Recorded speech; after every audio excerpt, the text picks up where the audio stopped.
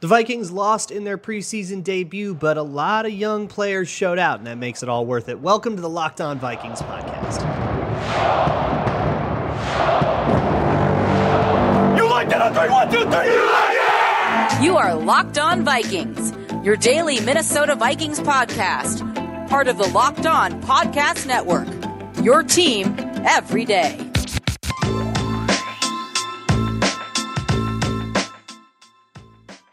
Hey, everybody. Welcome to the Locked On Vikings podcast, part of the Locked On Podcast Network, your team every day.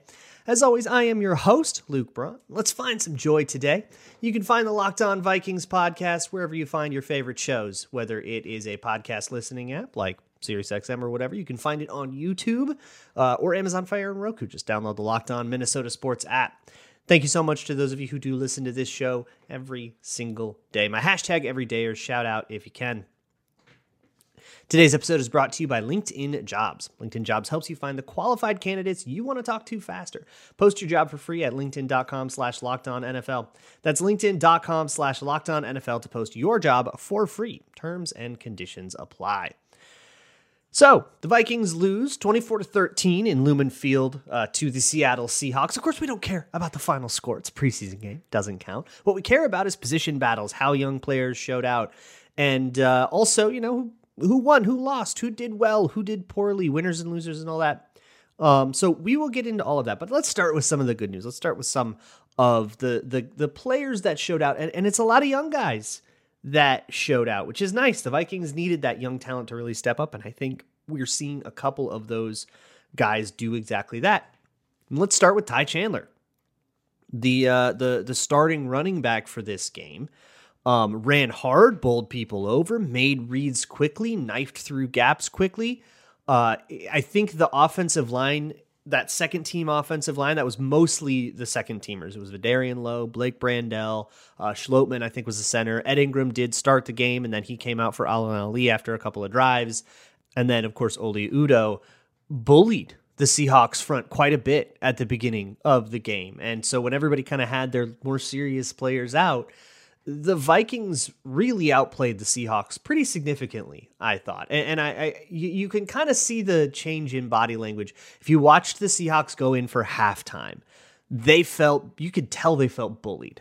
They didn't look like they wanted to play anymore. They came out in the first drive of the game. Somebody gets a big TFL or a sack or something like that, and they're like pounding their chest in the end zone like it's a playoff game. Like, the hype was unreal, right? Hey, we're back on football. It's the beginning of the season, right? I get it. You're amped up. By the end of it, they just did not look like that same energy had been maintained. And I think that was some of the physicality of the game. So shout outs to all those guys up front and to Ty Chandler for bowling dudes over and playing really, really physically. We got to talk about Ivan Pace. Ivan Pace, who was one of those guys, when I came into this game, I thought, okay, he's a smaller player. He's showing out at training camp. We're not being quite as physical, right? We're saving our physicality. We're not trying to injure each other. But in a preseason game, that intensity ramps up a little bit. How do you respond? And Ivan Pace responded by being the most physical guy on the field. He was a total little cannonball out there. He's popping offensive linemen, filling in gaps. He was so quick downhill. When I talked about Troy Dye in camp, I talked about this long, arduous development curve of going from like slow and wrong and then being right, but then you're fast. But then when you try to speed it up, you get wrong again, and then you're fast and right. Ivan Pace was already fast and right. He was in the right gaps. He was shooting gaps, making plays, getting tackles for a stop. By far the biggest winner on the defense was Ivan Pace. And you kind of got to see what we've all been talking about. People like me who just went to watch camp, people like Harrison Smith who speak from obviously a place of greater authority. Everybody who has watched the Vikings have been like, oh, whoa, this number 40 kid is awesome. And now that got put on TV for everybody to see. That rules. We were all very curious to see how Jordan Addison did. He had a fine day. I'm going to call it 2 catches. Only one of them counted because There was like a toe tapper on the sideline that Jordan Addison caught that would have been an awesome play. And he did get his toes down, no ifs, ands, or buts about it, but it was called incomplete and Kevin O'Connell didn't bother to challenge. He later said that he just didn't feel he had a good enough look at it and they had to get the play in. So that's an operational issue. And I guess let me take a minute to talk about that because I think it's easy to miss, but if you really closely watch, there's a lot of guys trying to communicate and guys kind of not really being set all the way and showing confusion before the snap. Those checks and stuff, there were play clock issues and getting the play in and just a little bit of disorganization before the snap in these. That's preseason and there's definitely time to iron that stuff out, but it's something that, Jaron Hall actually called out when he talked to the media after the game and said that there was some stuff that we had some trouble getting plays in and getting the communication right. That operational stuff, look, you don't put any cap space, you don't put any draft picks into it, but it's this really, really important thing that you have to spend the time to get on the same page about all of that stuff and have that proper sense of urgency. Another standout, not the youngest player on the team, he's a third-year guy, but Patrick Jones. Patrick Jones started out with an awesome tackle for loss by slashing inside to a B gap as the edge rusher, just getting inside the tackle and making the play at the line of scrimmage. I think it was a tackle for no gain, actually. Got a sack, got all kinds of pressure. He had a very versatile role. I'm getting kind of stoked on Pat Jones and what the Vikings can do with Pat Jones. And that edge room is getting very interesting. Davenport, Hunter, and DJ Wanham all did not participate. So that kind of tells you where they're at, where the depth chart's at. It's sort of Pat Jones is at that fourth role, and then Luigi Villon trying to carve out a fifth one for himself. And I think he got closer to that. I think he made progress toward that today. The guy I can't wait to talk to you about, though, special teams standout Najee Thompson. I had him on the show a couple of months ago. I've been sort of singing his praises. It's like a halfway tongue-in-cheek thing, but there is something serious to it where, look, if you're CB6, you're making the roster as the sixth corner or the seventh corner even has happened on the Vikings, you're not going to get in from scrimmage, right? You need like 3-4 injuries, and honestly, they're going to start looking at street free agents before they look at you. You're here to play special teams. You're here to be on the kick coverage units and on the punt coverage units. That is your job. Najee Thompson had a phenomenal punt gun where he beats his jammer and makes an awesome tackle. He had another one where he beats his jammer and he gets down to the returner who lets the ball bounce. It gets a decently lucky bounce, but when he has to chase down and down at the 1 yard line, so he ends up downing the Seahawks at the 1 yard line again in the first half. And then he has another play later that didn't turn into anything productive because the punt was to the other side of the field, but they were doubling him. They were double jamming him, which they did not start the game doing. The Seahawks had to react to the mastery and prowess of Najee Thompson in special teams. And he still defeated that double and was going to be able to choke off like so much space on the field. So when you're the jammer on the non-punt side, so they were punting to the left and he was the gunner, not the jammer. He was the gunner from the right. Your job is to get downfield and then squeeze and close down that space. The closer you get to where the returner catches the ball, the less space he has to work to set up cuts and stuff. And the skinnier every single lane and every single gap gets. When you're the coverage team, that advantages you. So it is an important job to go down there and beat that double that way. And Thompson was all over it. It takes a lot on special teams to make the roster on only special teams, and Najee Thompson will have to. He didn't even get in as a corner, at least not that I saw. And I don't think that he will get in outside of like the last preseason game, fourth quarter when it's all over. But that was really fun just because of, hey, come on the Locked On Vikings podcast and you show out in training camp. It's Najee Thompson and Brandon Powell, baby, who also had a pretty good day alongside Jalen Reagor. Interesting battle. We will talk about position battles a little bit later in the show. And just now, we're going to get into some guys who maybe didn't have so good of a day. Before we do that, however, it's hiring season when we get into that kind of fall hiring surge as everybody's trying to make that last push toward like a good fiscal year. And that means you're going to probably have to go through some hiring stuff. So if you're somebody who is in charge of that and you're not using LinkedIn Jobs, what are you doing, man? LinkedIn Jobs helps you find the right people for your team faster and for free.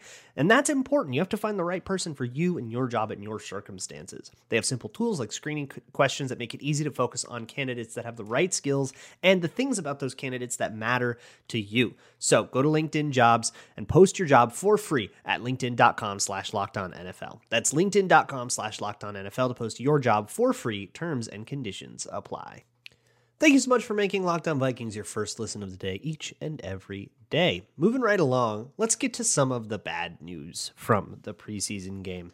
I guess the worst news is there was one injury that on the Vikings, at least that I noticed, that was William Kwenku, who went down after a run play, I think in the third quarter, and he was having a rough night. He got 2 penalties on special teams and he made some mistakes in run defense. And he's somebody that just like cannot afford that kind of struggle, especially on special teams. Again, like if he is making the roster, he's LB5, right? He would be only the 5th one. Because the top 4 linebackers are very, very, very set. I didn't think Dye had the best day either, so maybe there's like becoming vulnerability there. But I mean, Troy Dye like never ran with the 3s or anything like that. It was like a very clear divide between those top 4 guys and then everybody else fighting for practice squad slots and special team slots and stuff. And Kwenku is one of those guys that, hey, if he really shows out on special teams, he might be able to take one, like carve out a roster spot for himself. But getting 2 penalties on special teams is not the way to do that, and then getting hurt sucks even worse. In a way, kind of opposite of Ty Chandler, you could really tell when it was DeWayne McBride out there. Now, I thought he got more into the rhythm of the game as it went on, but he made some misreads. There was one play that really bugged me. It was very early. That was a mid-zone play. So the Vikings don't run wide zone that I know. And I don't think wide zone is a particularly popular thing in the NFL anymore. And sort of for exactly this reason. So the difference between wide zone and mid zone, and we're just talking about outside zone runs, right? Is if you think about a tackle versus an edge rusher and that block on a run play to the outside, that edge rusher is almost always going to line up outside of the tackle. He'll be at a 5 tech or even out at like a wide 9 or something, a 7 tech if there's a tight end. So he'll always be outside the tackle. And so for the tackle to get a reach block on him, let's say it is an outside, a true wide zone run, Kubiak style. If he's going to get that, if the running back's going to have that edge, the tackle needs to reach block that edge rusher. So that means you're going up against, Joey Bosa and trying to get to his outside shoulder and block him. That's an insanely hard thing to do. And it's not really that particularly difficult. As long as you can neutralize that guy some way, you can get around the edge of the rest of the guys. So mid-zone says, screw that. Like if you can get the reach block, if they cut inside you and you get it, then get it. Great. That's awesome. But 9 times out of 10, just drive him out of the play and we'll take the B gap. And that's exactly what was happening on that play. I think it was Vidarian Lowe drove the edge rusher out of the play, but McBride ran it like it was outside zone and brought that edge rusher back into the play. And that's the kind of read you cannot be making in the NFL. So stuff to learn, right? That's some of that stuff that happened. And the run game in general when he was in just didn't do as well. But I think part of that too is that we've got like Delorio and Jack Snyder and, guys that are firmly third teamers rather than the second team line. So I don't hold all of that against him. But the 2 guys that did not have good days that I think are probably going to get the most press about it, Lewis Seen had a rough one. He had a really cool play. I think he had the first tackle of the game where he really knifed in it and the closing speed was really on display. And you can see that he has that speed in that range and the athleticism that you just really want in a safety. And it was awesome. But he got bowled over twice by Zach Charbonnet. There was another tackle that he took too high and missed. I think there were like 3 or 4 tackles just that I noticed with my live watching eye. And there were a lot of plays where he was slow to come over the top. There was a big catch that I don't think was on him. I think it was on Ivan Pace, not getting back wide far enough on a play action fake. He kind of gets sucked up as and plays the run fit. And then as you back off, he backed up sort of still staying in the middle of the field rather than widening out, and it left this huge throwing window. But Scene was also late to that. I don't think it was his fault, but he was late to it. And I think that was the story of the night was, hey, this play wasn't necessarily like on him, but I wish he was there a little faster. Now, with safeties, I have to give you a million grains of salt because I can't see the all 22. So I can't see what he's doing on most of the play. So I'll go back into it later. But the missed tackles, can't deny that. And then the other guy that had a really, really, really rough night, Andrew Booth. I went on the postcast with Sam Ekstrom, which, by the way, if you go to Locked On Minnesota Sports YouTube channel after every game, Sam and I will be breaking down that game live. You can come chat and hang out for about 20 minutes after every game. And you can also find that on this podcast feed, Locked On Vikings, as well. If you are an audio listener, you already got that downloaded to your phone. But the real bummer for me was Andrew Booth. And here's the deal. I might be being too harsh on Andrew Booth, but he got cooked for a long touchdown by Jake Bobo, an undrafted rookie for Seattle. And that is kind of unacceptable for a second-year guy who had a second-round pedigree. That's just not good enough. And Booth has been very solid. His spot on the depth chart has not changed. He's been with the twos all of camp. But on the postcast, we sort of speculated, what if he might be on a bit of a hotter seat than we think? And I know giving up on a second-year player after 2 years would be kind of asinine. And would Kwesi do that on a guy that he drafted? Would he, get brutally cut ties with, longtime beloved cornerstones of the franchise? Yeah, he's done that a bunch. But what about guys he drafted? That's always a little bit different, a different question. And so I think it's not a likely thing, but it is becoming a possible thing. But maybe I'm being too harsh. I think that was his only target of the entire game. And he played plenty of reps. So again, similar to his Scene, I want to watch it a little bit more closely, but I don't think I loved what I saw there. And it's the same thing that's always gotten Booth since Clemson. It was a double move. It was sluggo. He jumped the slant really hard and he got killed up top. And it's just because he's always going to jump it. And you're either going to, it was either fake or it wasn't, but he's always going to jump it. And you just can't put that guy on the field. That's too predictable. That's too easily exploitable. And I think it's a problem of his eyes. It's a problem above the neck, not a problem. I mean, the health and his knee injuries and all that stuff, that's its own thing, but it's a problem above the neck.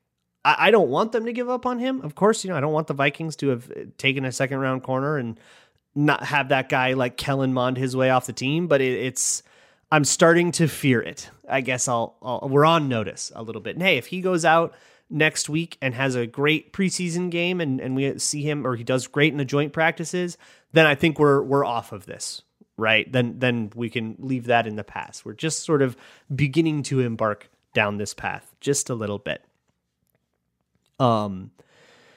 So that leaves us with a bunch of position battles that we're talking about, and battles for roster spots, like perhaps Andrew Booth versus Joejuan Williams for a roster spot, right? What if you can only keep one of those guys? Who's winning that battle? Muse versus Munt, Mullins versus Hall. So we'll get into all of those and update you on how the preseason game has affected them. So rolling right along with this Locked On Vikings game recap episode. We get to do these now. We get to do like 20 of them. This rocks. Let's do some updates. And I guess we should talk about the quarterbacks, right? Nick Mullins versus Jaren Hall. That is nominally a position battle, although Nick Mullins has a firm hold on that backup quarterback job. But I went into halftime thinking I didn't think Mullins had a good game. Now, a lot of people liked the game that he had, and he had some pretty fun throws. To the sideline throw to Addison was really fun. Threw a great touchdown to Nick Muse. That was a really awesome one. And for that reason, I think you probably can say that Mullins won the day, but I don't think either quarterback really moved the needle. Like whatever the Vikings went into this thinking about their backup quarterback situation, they probably think the exact same thing about their quarterback situation. I don't think anybody had an extreme day that changes anyone's mind. And what bugged me about Mullins was that he was I don't want to say panicky. I think that's too harsh, but he was double clutching a lot. He was hesitant. I'll use the word hesitant. I am very curious to see what he was looking at down the field, because there was a lot of kind of, he's going to go, but then he didn't. And then he would double clutch. And then by the time he was done double clutching and he was winding up ready to throw again, the window had closed. So then he had to actually pull it down and either scramble or try to flip it away to a running back. And this is where Ty Chandler came in a lot. There were a lot of checkdowns in that, but they were like late in the play checkdowns. And I think the whole operation went slowly. Is that all Mullins' fault? Is he just a slow, dumb thinker? No, of course not. But that seemed to be where the offense was sort of struggling to get things going. Moved the ball great on the ground when they were bulldozing dudes, but the move through the air was, I'll say, to be nice, I'll call it inconsistent. Then Jaren Hall came out, and the halftime switcheroo to the rest of the third team was this sort of like total catastrophe. Guys, I mean, if you want real losers of the game, we saw some guys like get cut. And they probably were going to get cut, but we sort of saw that manifest in a real way instead of just a projected way. With guys like Christian Delorio giving up a sack, Jack Snyder getting beat a whole bunch, Jared Williams getting beat a whole bunch at the very end of the game. He played like the last drive or two and did poorly. Josh Sokol gave up a pressure. Guys up front that are not going to be on the team. Now, Sokol, I kind of thought maybe he could push. I put him in that William Kwenku spot where, hey, man, if you like kill it in the preseason, we might carve out a spot for you. And Sokol might end up on the practice squad and be activated a whole bunch and find his way onto the active roster someday in the season anyways. But for those other guys, the Jared Williams and the Christian Delorios and the Allen Ali types that, maybe aren't going to be out there, that are longer shots to make the roster, gave up a ton of instant pressure, and it flushed Jaren Hall out of the pocket quite a bit. I again reiterate, that doesn't excuse all of the offensive issues. Some of that pressure is on Jaren Hall. For example, if you've got a flood running one way, you should try to manipulate your scramble. If you're going to go into scramble mode, scramble that way, right? If you got pressure coming straight at you, it's not always an option, but when there is an option, you should be judicious about which way you're trying to make this play happen. And I think for Hall, honestly, there were times where it's like, man, just should have taken off and run. He just should have. But ultimately, the offense was just sort of non-functional when Hall went in, and I don't think most of that was his fault. I think most of that was on the O-line. And the protection in general, stuff like Nick Muse missing blocks and, Ben Sims and Colin Thompson not exactly being effective blockers. It was interesting offensively. The Vikings did go with 12 personnel most of the night. I think it felt like about 60-40 if I were to eyeball it, 12 personnel versus 11 personnel. And they didn't run any 21 because CJ Ham wasn't in the game.